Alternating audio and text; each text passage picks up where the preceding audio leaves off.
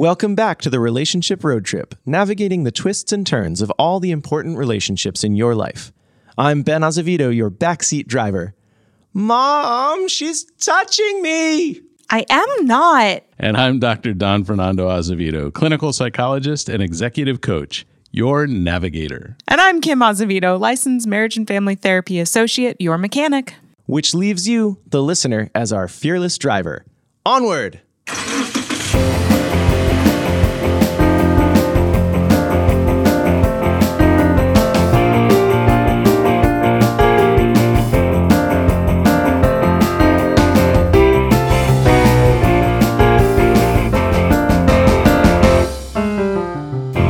Today's quote is by Lee Haney.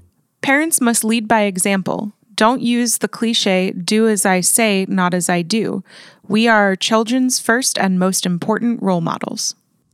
Last week, we talked about the care and feeding of all relationships with an emphasis on marital relationships.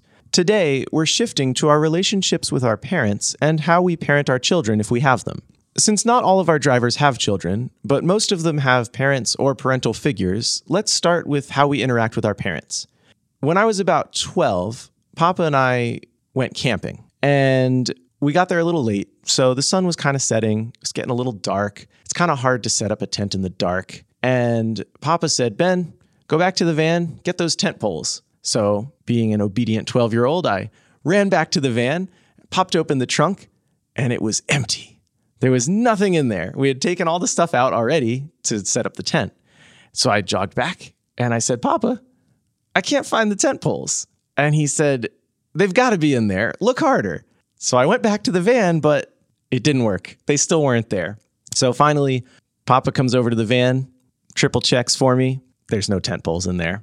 It turns out he left them at home. So we spent the weekend in air-conditioned bliss in a hotel. Papa, what was that experience like for you? Well, it was a little different. It was a lot more frustrating. I had come home from work early. I was running a business at the time, and so I had to race back from work, pick you up, pack the car, get on the road. It was 5 hours all the way up to the mountains where we were going to be camping. And I thought I had everything, and it was getting dark, and I just wanted to get the tent set up. And we had hauled out most of the stuff except for the tent poles. And then you helped me discover that I had forgotten them. And I felt very disappointed and very embarrassed that I was disappointing you and we wouldn't be able to stay where all your friends were and would have to go back and forth between the hotel and that space. It was a little on the hard side for me. I don't even remember being disappointed, though. No, you were delighted because they had like 300 channels on the television and air conditioning and a shower. It was summer, right? It was really hot. Yes. Yeah. It was like and August, we weren't going to it was a whole weekend. We weren't going to be showering. Right. There was a communal shower. Oh, that's right. Who wants a communal shower? So it was tough because, what was I modeling? I wasn't prepared. You weren't prepared. And the number, as we all know, when you're camping, you got to be prepared. That's right. We should have had twice as many tent poles as we had. Sure. You weren't a Boy Scout. We were not Boy Scouts. No. Maybe that's why we weren't prepared. We did Y guides. Can anyone really be prepared to be a parent, though? What is parenting? So that's really hard. We're never really prepared to be a parent because parenting is not just one thing. Each child that you have requires different parenting. So don't you point your finger at me. Yeah, you required a lot of different parenting. Alternative parenting. Rude. Well, not necessarily because some of it was easier. Okay, but there's lots of different aspects to parenting, but what are some commonalities in parenting? So one of the commonalities is parents are our primary source of our first and foundational beliefs and values in life. We tend to imprint how we live our lives based on how we experienced our parents early in life. It's not the only thing that influences our beliefs and values, but they are foundation stones that shape how we experience the world going forward. Somewhere around age 6 or so, and certainly by age 12, children begin to see that there are other ways of living in the world. So by the time I was 12 with the tent poles, I was kind of like, there's some other, we could have done this different. Yes, I don't think I gave you a hard time when I was 12, though, about it. You didn't give me a hard time when you were 12. We mostly just joked about it. We thought it was very funny. You waited until you were about 14 or 15 to make it into a major joke. And then it ran for a while. And now it's back. And now it's back. And now it's forever on the internet. But yeah, we do start to experience other ways of living in the world. You hung out with other families who did things in different ways. And you would bring that information back. And that was true for you too, Kim. You would bring information back and try and figure out, well, why do we do it this way? I questioned extra hard. Everything in the world. But these are our first relationships with our parents, and they are powerful anchors for our own sense of self and how we live in the world. Whether we strive to emulate the parts we like or adamantly reject the parts we didn't, we are in reaction to those first impressions about what being a human is supposed to be about. In order to freely choose how we want to be as adults, though, we need to first accept our parents for who they are, both good and bad, and see them with compassion as fellow travelers. They are farther down the road than we are and have much to tell us about the terrain they have traversed, but their terrain may not be our terrain. Their train? Their train? No, their terrain may not be our terrain. Ooh, okay. Their path may not be our path. I feel like it took me a very long time to recognize. Kim, when did you first think about our parents as their own individual humans who are still learning and growing and developing just further along, the path of life, further down the road with more experience, but still learning new things every day? Well, I know my relationship with Papa changed when I was 16 or 17 and I started working at 3C doing filing and paperwork. And I kind of saw the business side of him and the different aspects there. So I think that really changed my perspective of who he was, how he was learning, how he was approaching the world. I don't think I really thought about it until I was about 21 and kind of realized, I think I asked for advice about something and I didn't like the advice that I got. And I was like, I'm not going to do that. And then I realized, wait a second, you've never done this either. This is not a situation you've been in. You're just making this up. And Papa laughed very hard. Yeah, I had that experience way younger than you. I think a lot of our experiences, Don, overlapped in ways, like the things that I was figuring out, you at least had some experience in, and maybe that wasn't as true for you, Kim. So like there wasn't that discrepancy. Most of the time, if I wanted advice on something, I was getting it from someone who had done that thing, and it was solid advice that I was like, yeah, that's about what I was thinking about doing anyway. So it aligned with my own sense of self already, which maybe is because of the influence, of growing up with you and being young, like you said earlier, that we imprint, those values and behaviors early on. But it really, I remember being around 2021 before I realized, oh, you're giving me an answer based on information you have, but you haven't experienced this particular thing. I don't remember what the thing was, but it was something I knew that you hadn't done yourself. And that's when I really was like, oh, you're like your own human. Does your own thing. I know I ran into that with Mama when I was a lot younger because she and I used to get into it on, everything. But for me, again, it was very much the situation, the concern I was raising was very different than what she would try to relay to me. And that just kind of grew our conflict because her experience growing up was very different than what I was experiencing at that point. So it was really hard for her and I to communicate around that. So I definitely challenged her train of thought on everything. That's an understatement. I was trying to be polite for listeners. Yep. That's kind of our experience in terms of coming to grips with our parents being fellow humans in the world rather than parents.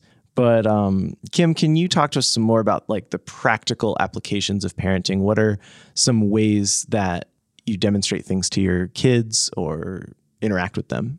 So there are tons of ways to convey expectations and things that you want to get across to your children.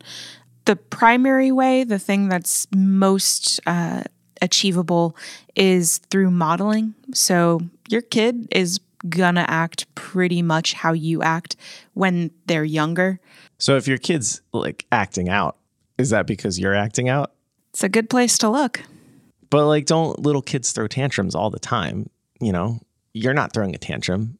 Are you not throwing a tantrum? I don't know. I'm not throwing a tantrum right now. Do you have kids? Not yet. You used to throw tantrums. So you were throwing tantrums is what you're saying. Well, No, I was throwing tantrums. You weren't there yet. You were not there yet. I feel like there's a legendary Azevedo story, since we're in storytelling mode. Oh, there is. So when Kim was born, there was more difficulties. She had an infection that was difficult to get rid of. I'm still difficult to get rid of. And so Kim was not feeling very well. Mama was beleaguered. She had both of you. She had to take you to the doctor and then to the pharmacy where there was a lot of waiting to do. And you got tired at the pharmacy and you fell out just screaming and kicking your feet, and you were laying on the ground and all kinds of stuff. And Mama had Kim in her arms, and Kim had a mild fever at that moment. And Mama was tired. And she looked at you, sat down, picked up a magazine, and said, "When you're done, come talk to me." And even though people were staring daggers at her, she just looked at that magazine. And eventually you quit, came up and touched her on the knee and said, "I'm done now." So this is modeling. She's modeling a calm behavior to try and calm me down, but she still had to wait for me to be done with my tantrum. Yes. So I'm not modeling her behavior in that instance. No. And I would say that you had probably seen times where she and I had raised our voices or dealt with something with more anger, because that's kind of a natural thing. Sure. And children also have very few words, so they are more likely to yell and scream when they're frustrated and they don't know how to explain what they need. They're small bodies with lots of emotions. And very few words to convey them. So let's say I want my hypothetical future kid to be very respectful. I should demonstrate respect, right? Yes, you stole the line that I was going to offer. I was trying to make it a question, but now I'm in charge. Apparently.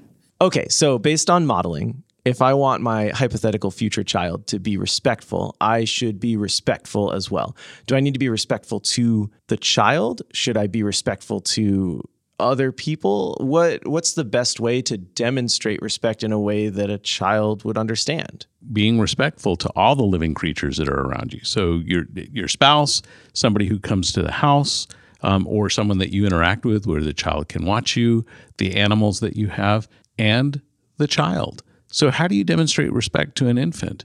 Well, number one, you track what their needs are. If they need their diaper changed, you change their diaper. If they're hungry, you get them food. If they're bored, you give them things to play with.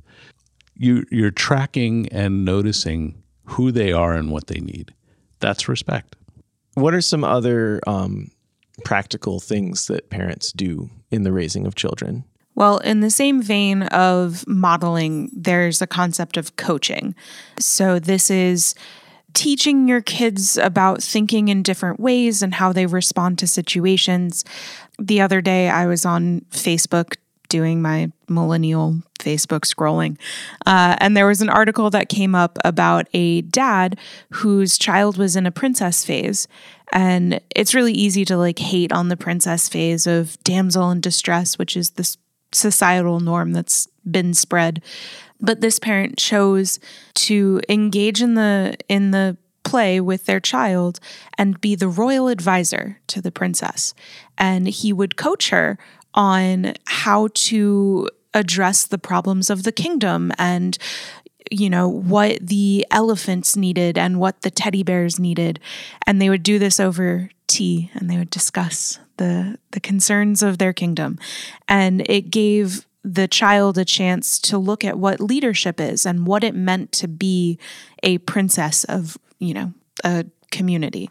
And through this was civic responsibility, compassion, communication, all of the different aspects of what it means to be a leader.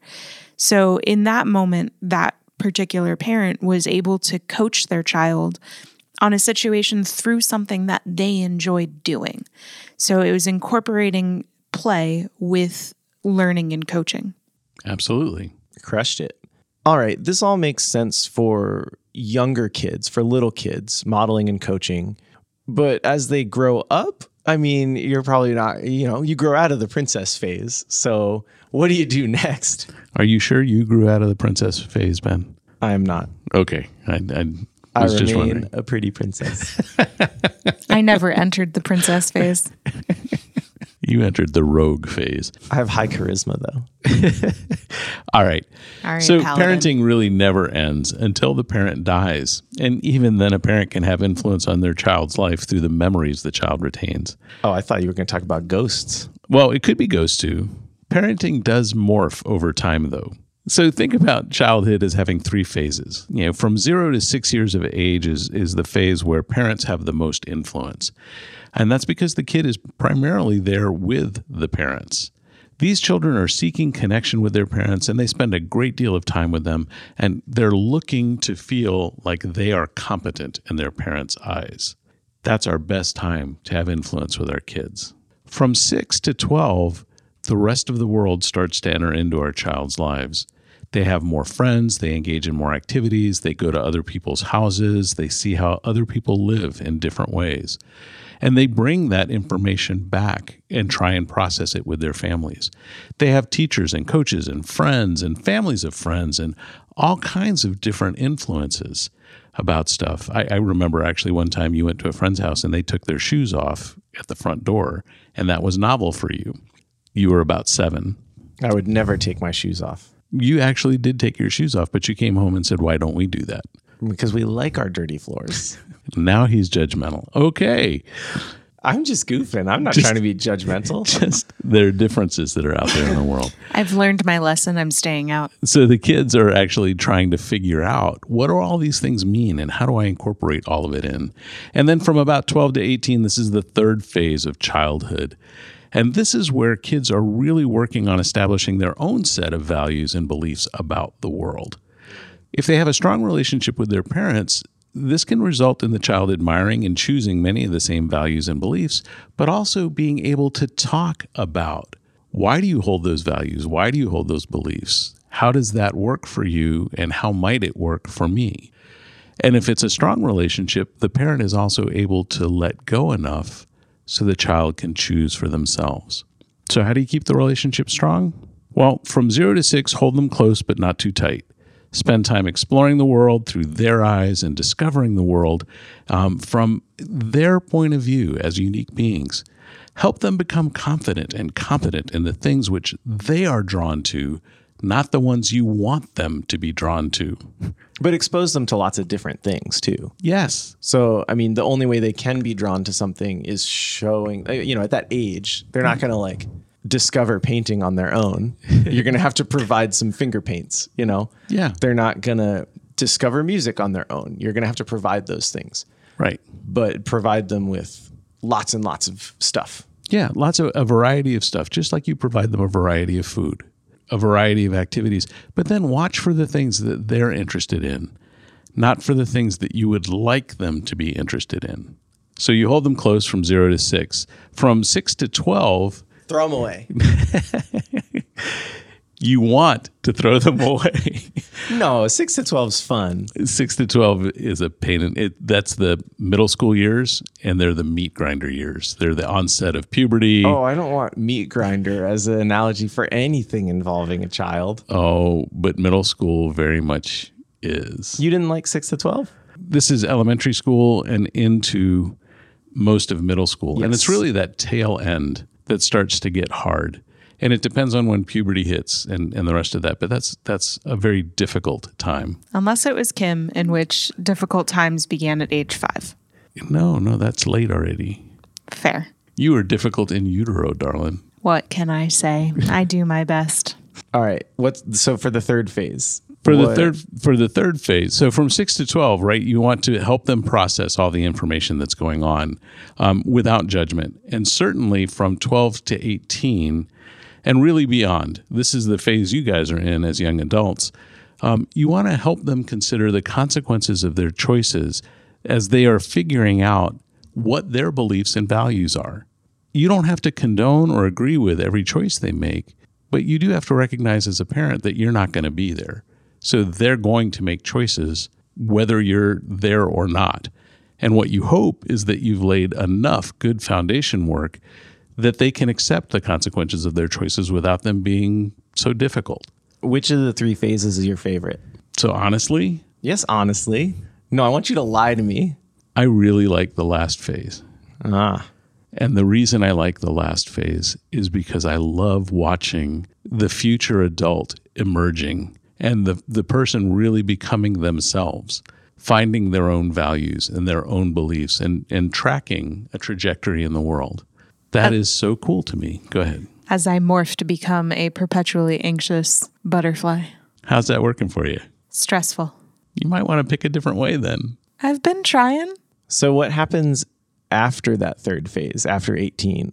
Similar to the game of life, for an old reference. You used to play the game of life with me. And I am officially an old reference. Folks, I got whiplash from the side eye that just happened from Kim to John. I was just on the periphery, but man, the shockwave was intense. Listen, I made reference to the Nickelodeon Splat logo, and I had a client look at me like, what is that? So, like I am officially an old reference. Anyway, so similar to the game of life, you turn 18, you move forward. Some people choose to go into the workforce, go to trade school, go to college, whatever their trajectory turns into. You leave the house, maybe. God willing. Hypothetically, you leave the house. And you start to become more in charge of your day-to-day living, your life choices, whether you're going to go to class or your job, whether you're going to study, whether you're going to hone your skills. All of this becomes your decisions. It's really scary. It's really stressful. The hope is that you can have family that you can rely on and say, hey, I'm feeling lost. I'm feeling overwhelmed. Help me, give me advice, as you did, Ben. Some people don't have that experience, which is unfortunate, but they start to find other people that they can ask for advice. Essentially, you become your own parent, your own supervisor, and you determine these are the behaviors I want to do, and these are the behaviors I don't want to do. I turned 18 and I got a tattoo like 4 months later, and I remember texting Mama and Papa the statement, I'm getting a tattoo, but with a question mark. And Papa's response was, is this a question or a statement? And I said, both. And he said, you're 18. I can't say no. And that was kind of my first realization of like, oh, I really do have a choice in all of these things. I got the tattoo. I still love it, for the record, and I have gotten many more. And I also dyed my hair that year. That was the first year I dyed my hair because that was another decision I could make. So this is kind of that post-childhood phase, even though you're still in many ways a child, your brain is still developing, you're still gaining insight on the world. Sometimes in this phase, kids bounce back to the home. We like to call this the boomerang child who gets launched and then comes back. Both Ben and I did this, where we went to college, we got our degrees, but then we moved back home because of different life situations that led us to do that. And then we relaunched. Ben off into the workforce, and then I left for grad school. This is all kind of that weird, who knows what's going on, and it is uncomfortable and stressful. And we begin to realize that, hey, our parents also do this. And it is probably equally as uncomfortable and awkward for them as they learn new things like technology and how to record podcasts and what is this internet thing you're asking me about? Thanks, Kim. I think that's a really good description of what happens after 18 for the parent-child relationship. So to summarize everything we talked about, parenting is really being the primary source of values and beliefs for a child, for another human. There's 3 major phases of childhood. So you have 0 to 6 years old, where as the parent, you should hold the child close and model and coach desired behaviors and show them how you are in the world and how you want them to be in the world. Then you've got 6 to 12, where they start experiencing a lot of outside influences, teachers and other friends and other parents, and you should let them explore that. But then when they come back, You have to help them interpret what they've experienced and how it relates to your own beliefs and values. From 12 to 18, they're going to start making their own decisions, and there's consequences to those actions. And you don't have to agree with everything, but you have to help them understand those consequences and why their actions are leading to different reactions. And they'll develop themselves as unique and distinct humans. After 18, you're really letting them go out into the world and figure out what kind of behaviors they want to do. And sometimes they come back and sometimes they stay out there, but you as the parent are just there to catch them and support them in everything they do. That's really just a broad overview of the parent-child relationship. There's obviously way more stuff we can talk about. So next time we're going to talk about the boomerang kid, which is sort of someone who's in that post-18 phase and maybe comes back after college or hasn't quite figured out what they want to do in the world professionally, something like that. So we're going to talk about how to be a good supportive parent when your kid needs a second chance to launch out of the home. Thank you for listening to the Relationship Road Trip. We hope you enjoyed the episode, and we want to know what you think. So write to us at questions@afpsych.com. You can also support the show by rating and reviewing us on iTunes or subscribing with your favorite podcast app. You can find more episodes of the show at relationshiproadtrip.com or wherever you download podcasts. The Relationship Road Trip comes out every Wednesday at 7 a.m., so don't forget to tune in next week. The Relationship Road Trip is brought to you by Azevedo Family Psychology, where they are dedicated to helping you create a life worth celebrating. You can learn more about their services at azevedofamilypsychology.com. This podcast is produced by Bear Cave Audio. Bear Cave Audio provides a range of audio services, from original composition to podcast recording and editing. To learn more, go to bearcaveaudio.com or email ben@bearcaveaudio.com. Until we meet again, may the road rise up to meet you. May the wind be always at your back. And may the sun shine warm upon your face.